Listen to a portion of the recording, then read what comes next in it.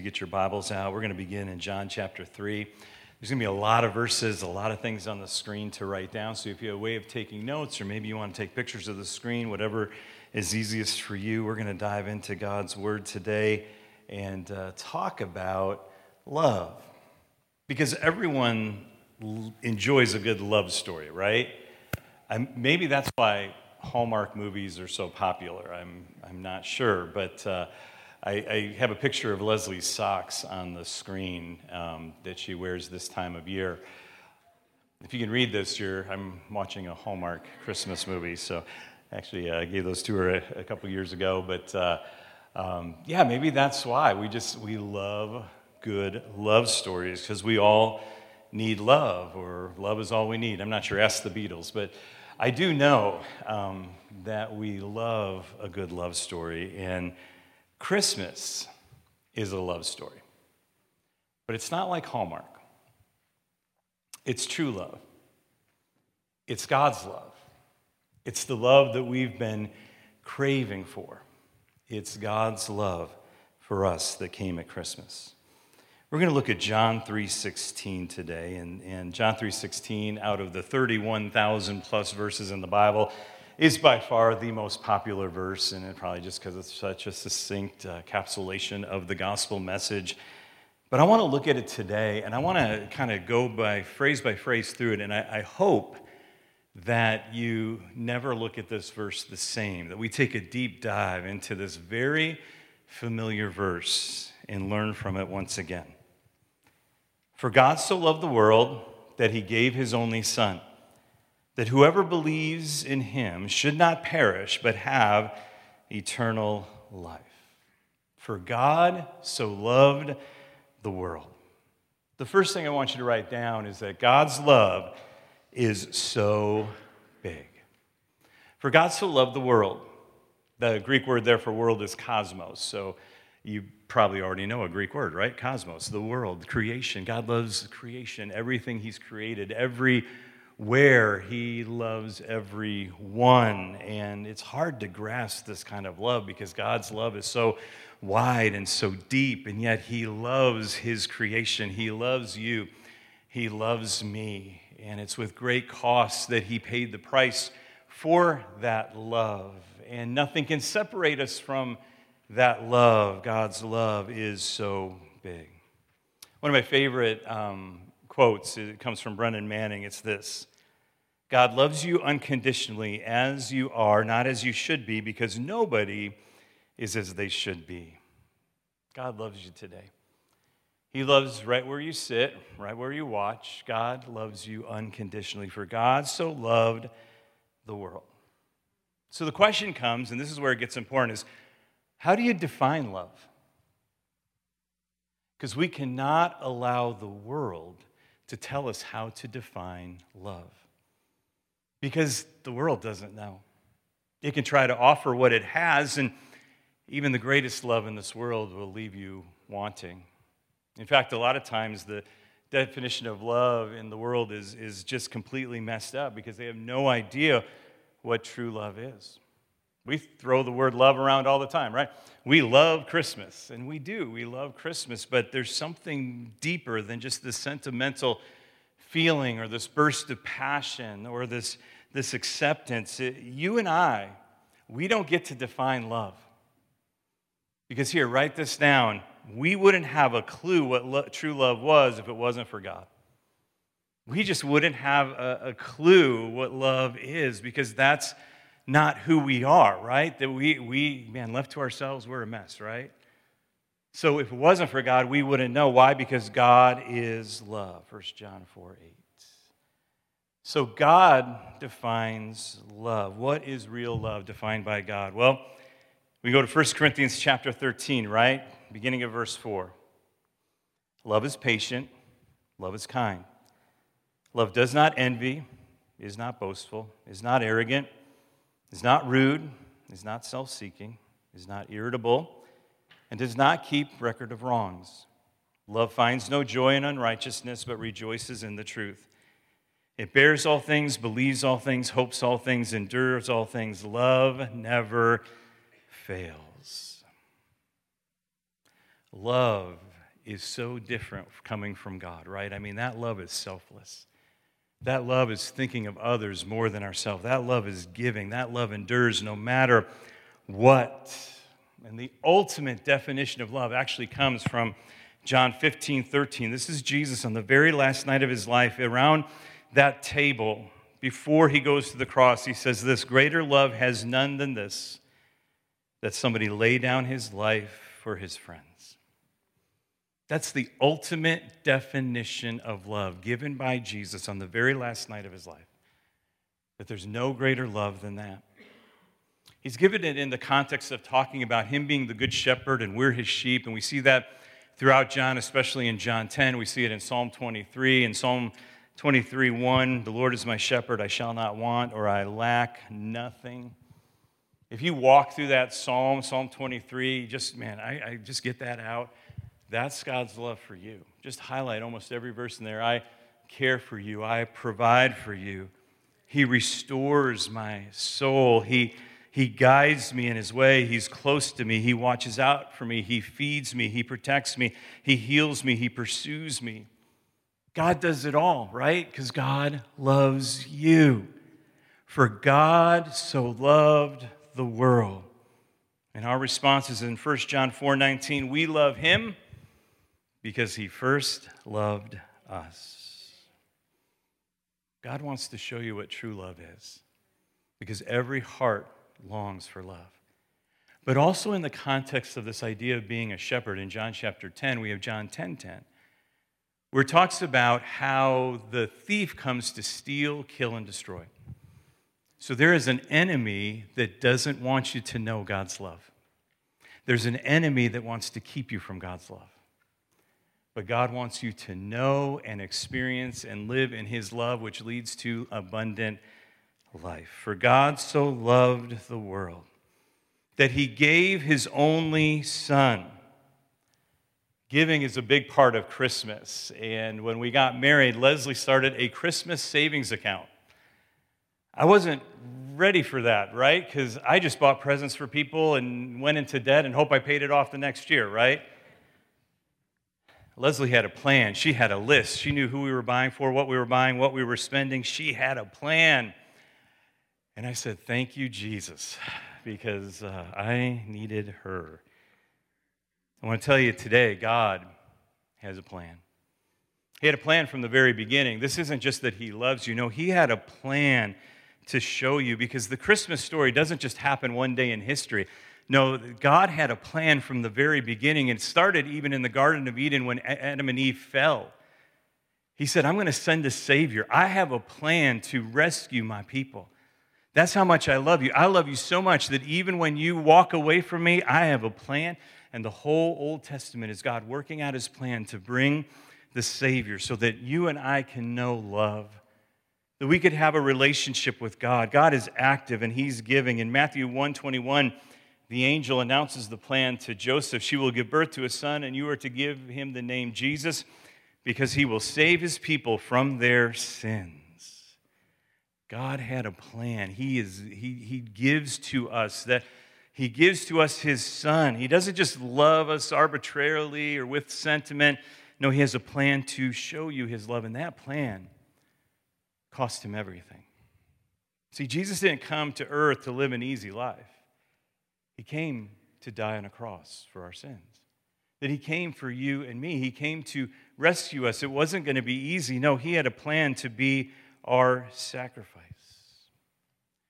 In Genesis 22, there is a story of Abraham.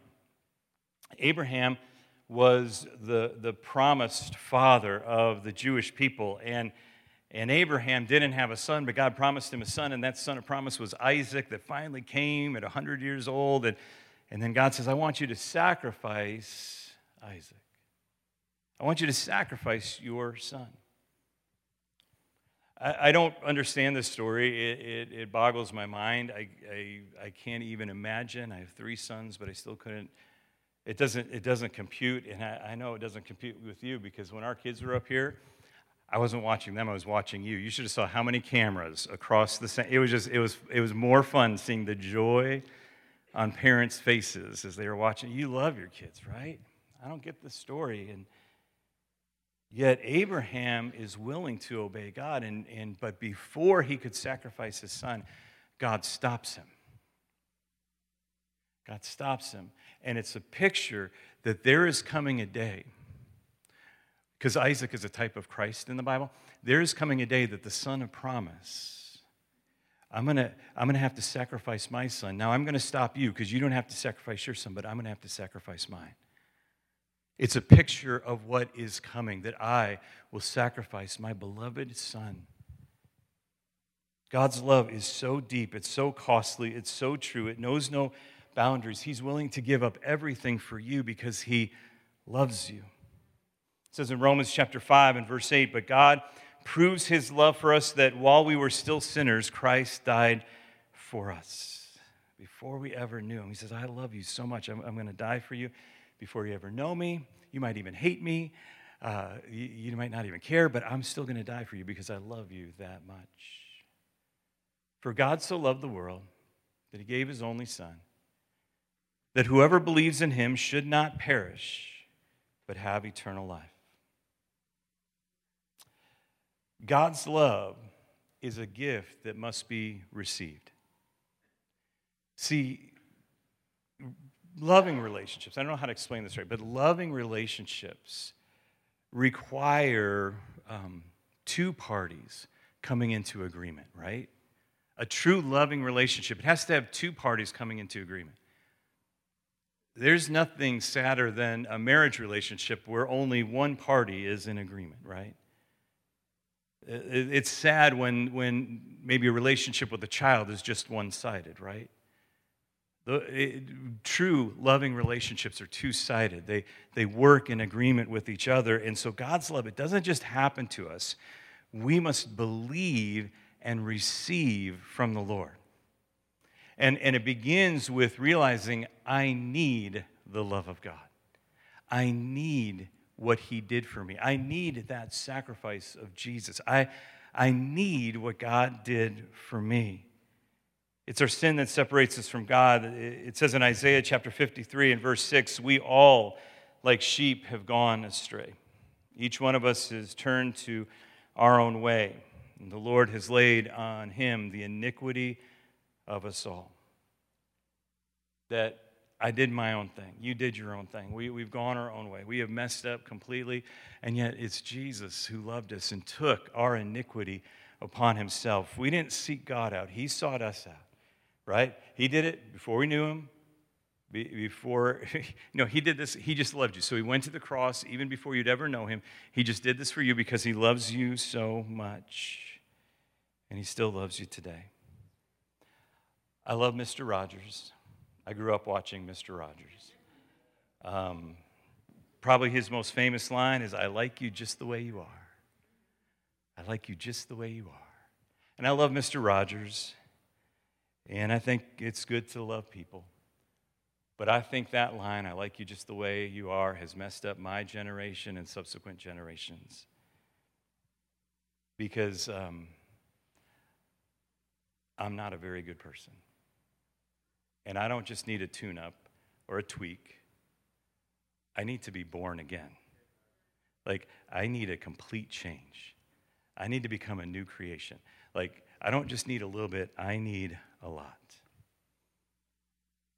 I get to teach at the college, and this semester I taught the life of Christ. And so our last week of class was last week. We have finals next week, so pray for our students. But we had our last class, and in the last class we talk about the crucifixion and the resurrection of Jesus. And so we talk about the cross. We spent some time talking about the cross, and the cross is a symbol of our faith, right? Christianity, the cross is the symbol. You're probably wearing some form of jewelry right now that has a cross on it. That represents who we are. But do we take time to think about the cross? And so every semester I have a handout that I go over with my students, and it's a medical description given by a doctor, a medical doctor of the crucifixion of Christ and what happens physically to him. And I'm going to read that to you today. And as I'm reading that to you, listen to these words and just focus on the cross that's on the stage. I know it's a little dark back there, but just focus on the cross that's on the stage. And I'm going to give a medical doctor's view of the physical description of the cross. The cross is placed on the ground, and the exhausted man is quickly thrown backwards with his shoulders against the wood. The legionnaire feels for the depression at the front of his wrists. He drives a heavy, square, wrought iron nail through the wrist deep into the wood. Quickly, he moves to the other side and repeats the action, being careful not to pull the arms too tightly, but to allow some flex and movement. The cross is then lifted into place. The left foot is pressed backwards against the right foot, and both feet extended, toes down. A nail is driven through the arch of each, leaving the knees flexed. The victim is now crucified. As he slowly sags down with more weight on the nails in his wrists, excruciating fiery pain shoots along the fingers and up the arms to explode in the brain. The nails in the wrists are putting pressure on the median nerves. As he pushes himself upward to avoid the stretching torment, he places the full weight on the nail through his feet. Again, he feels searing agony as the nail tearing through the nerves between the bones of his feet. As the arms fatigue, cramps sweep through his muscles, knotting them in deep, relentless, throbbing pain. With these cramps come the inability to push himself upward to breathe. Air can be drawn into the lungs but not exhaled. He fights to raise himself in order to get even one small breath. Finally, carbon dioxide builds up in the lungs and in the bloodstream, and the cramps partially subside. Spasmodically, he is able to push himself upward to exhale and bring in life-giving oxygen. Hours of limitless pain, cycles of twisting, joint-wrenching cramps, intermission, partial asphyxiation, searing pain as the tissue is torn from his lacerated back as he moves up and down against the rough timber. Then another agony begins. A deep, crushing pain deep in the chest as the pericardium slowly fills with serum and begins to compress the heart. It's almost over now. The loss of tissue fluids has reached a critical level. The compressed heart is struggling to pump heavy, thick, sluggish blood into the tissues, and the tortured lungs are making frantic efforts to gasp in small gulps of air. He can feel the chill of death creeping through his tissues. Finally, he can allow his body to die. All this, the Bible records with the simple words, "And they crucified him."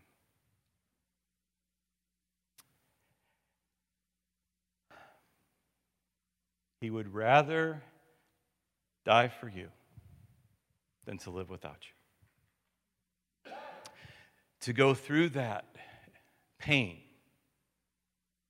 to experience cruel and unusual punishment. He would rather die than to live without you. So if you're okay, and I'm okay on my own, why does he have to go to the cross?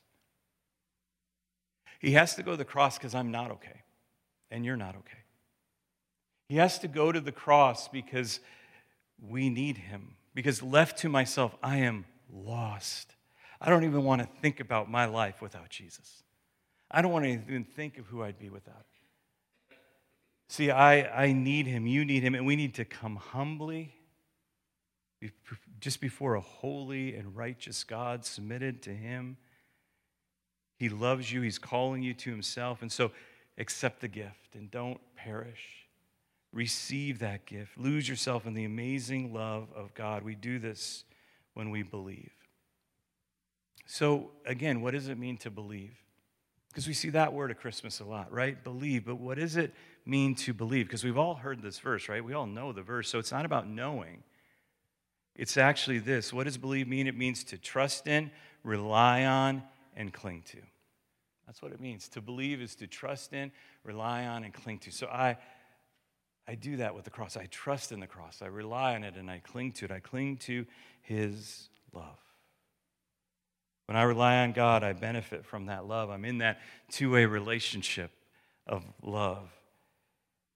God saves me from eternal destruction because he loves me. He didn't come just to, hey, you need to improve yourself. You need to get a little better. I'm here to kind of tweak you, tune you up. No, you know what Jesus says? I've come to give you a new mind, a new heart, to make you a new creation. I came so that you might be born again. He says, come to me, look to me. I will save you. I will change you, and you will be brand new. Now, how long does this change last? And that's what I love about it. It's everlasting, right? It's for all of eternity. His love goes on and on and on. And that's great because, man, the love of this world, it comes and it goes, right? The love of people, it can fade. But the love of God never will. It will follow you all the way through eternity. That's the love of God. That's the relationship that we have. He will never stop loving his people to the furthest distant of eternity.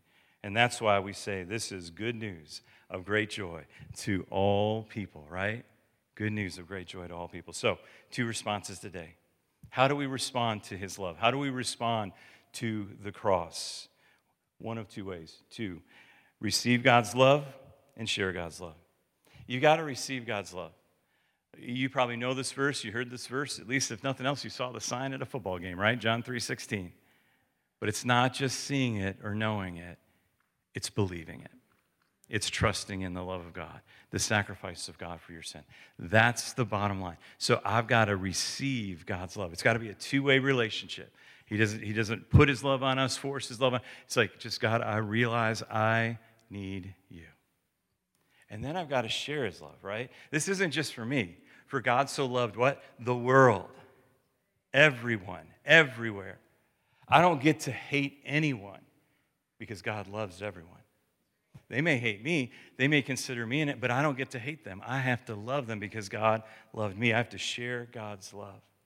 It says in 1 Corinthians chapter 13, when he's talking about love, this is so important, so I want to make sure we get this. If I speak in human or angelic tongues but do not have love, I'm a noisy gong or a clanging cymbal. If I have the gift of prophecy and understand all mysteries and all knowledge, and if I have all faith so that I can move mountains but do not have love, I am nothing. And if I give away all my possessions and I give my body over to boast, that's talking about being a martyr, and do not have love, I gain nothing. It says if you don't have love, you don't have anything. See, love is the highest standard of following Jesus. That I'm called to love even people that hate me. I love them because God loves them, right? And this, you can write this down. You can't love God unless you love your neighbor. You can't love God unless you love your neighbor. You have to love those around you. You have to share his love with everyone. See, what God did is he threw us a lifeline. He threw us that life jacket. He's coming by in that lifeboat. He said, come on, get in. I'm here. But we have to receive that, right? And we're called to share that with other people. And so today I want those 2 things. Receive it and share it. Those are the 2 things today. And so would you bow your heads and your hearts with me today as we pray? This gift from God, this love, this sacrifice, this true love, the love that we've been looking for all our life has come our way. And I want us to receive that lifeline from God today. I love Christmas because it reminds me that God is with us, that he isn't far away, but that he came, that he's with us now and he's coming again. He's coming to judge the earth. He's coming. And I want to be ready. I want to receive the love of God. I want to believe in Jesus today. And so I'm going to say this prayer, and I'm going to ask you to repeat this prayer after me, because what you're doing is you're saying, look, I can't do this on my own. I need to be made new. I need to be born again. And this prayer of commitment is for everyone that's here today. It's for everybody watching online or maybe listening later.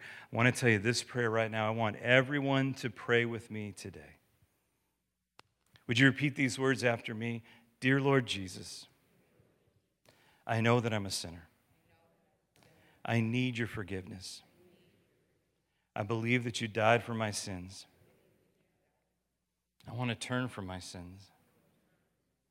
I now invite you to come into my heart and life. I want to trust and follow you as my Lord and Savior. In Jesus' name, Amen. Amen. Okay, write this date down right now. Write it in your Bible, write it on your phone, something like, today is the day I made that commitment. Today is the day that I believed in Jesus. Today is the day, because the enemy is going to try to convince you that God doesn't love you, that nothing happened. Look, you were made brand new by the love of God today. So write it down, hold on to it, and know that God loves you. Can I pray for you today? God, we thank you so much for your love. Lord, we realize that we really don't know what love is without you. We might have pursued our whole life trying to find love. We might have listened to what the world says love is, but God, you're the only one that knows love. You are love. And thank you for loving us so much and having a plan and rescuing us. And Lord, we're thankful for the cross today. All that you've done for us today. God, thank you. Thank you for that love. Thank you for the rescue. Thank you for the lifeline, the life jacket, the lifeboat. God, thank you that you came by and rescued us. And Lord, I pray, especially this season, we would share your love with everyone that we meet. Lord, that we would share that lifeline, that rescue with everyone that we meet. Lord, put love in our hearts, your love into our hearts. And God, I pray that this Christmas, many would come to believe in you, Jesus. And Lord, we believe that for the next couple weeks, even here at church, and many would come to believe in you, to know you. We pray that for our children, that our children would believe in you and know you. We pray that for our families, God. We pray that for our friends. We pray that for this world. Oh, that we may know your love.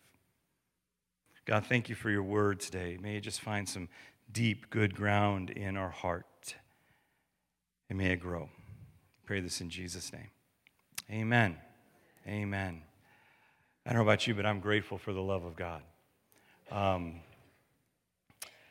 It's funny because I read through that cross thing before. I've never gone through that without crying, so I made it today. That was awesome. That was really good. If you want a copy of that, I have some copies in the lobby of what Jesus went through on the cross for you and me. There's also questions in the lobby if you want to just dive deeper into this message. There's no right or wrong answer to these questions. They're just for you or your family or small group, just to kind of take a deeper dive into God's Word and to do that. So I encourage you to do that. The next 2 weekends are excellent weekends to invite people to church. Next weekend, we're going to talk about the peace of God and what that means at Christmas, what it means to have peace with God. And so that's next weekend, and then the weekend after that's Christmas, and we have the choir and special music and just so many wonderful things over the next couple weeks. So we just encourage you to invite a family member, a friend to church. They're probably more likely to come to church next couple weeks than ever before, so invite somebody to come and to meet Jesus. There's devotionals in the lobby as well on the table. Maybe you want to grab one or two extra to give in a gift or in a card that you're giving someone this year. Those are there. They're available. They're free. And make sure you stop by the table before you go. We're going to receive the blessing in just a moment, but one more thing, and kind of important. We have missionaries all over the world, and I know we haven't talked a lot about them the last couple of years because of COVID and some being stuck overseas, some being stuck here, and we have ministries literally all over the world, almost on every continent, that we support monthly and give thousands of dollars to. You'll see it in the financial statement. So we just try to give as much as we can away. And we want to bless them at Christmas. So if you'd like to bless a missionary this Christmas, just give a little extra offering, just mark it missions, and we'll make sure that our missionaries, wherever they're at, I know if we got a little extra money at Christmas, we'd be blessed. And so let's bless people that are serving the Lord, that gave up everything to follow him. Let's give them a little something as well. Mark, one of our elders, is going to be down front to pray with anybody that needs it. Let me tell you, I know there's so many people going through a hard time. Don't leave without getting prayer today. I want you to be prayed for because you're not meant to go through this alone, right? You need prayer. We need prayer. We need each other, right? Because, man, God put us together, right? Put us together as a family. Nothing better. Let's receive the blessing of the Lord. Would you stand with me across the sanctuary?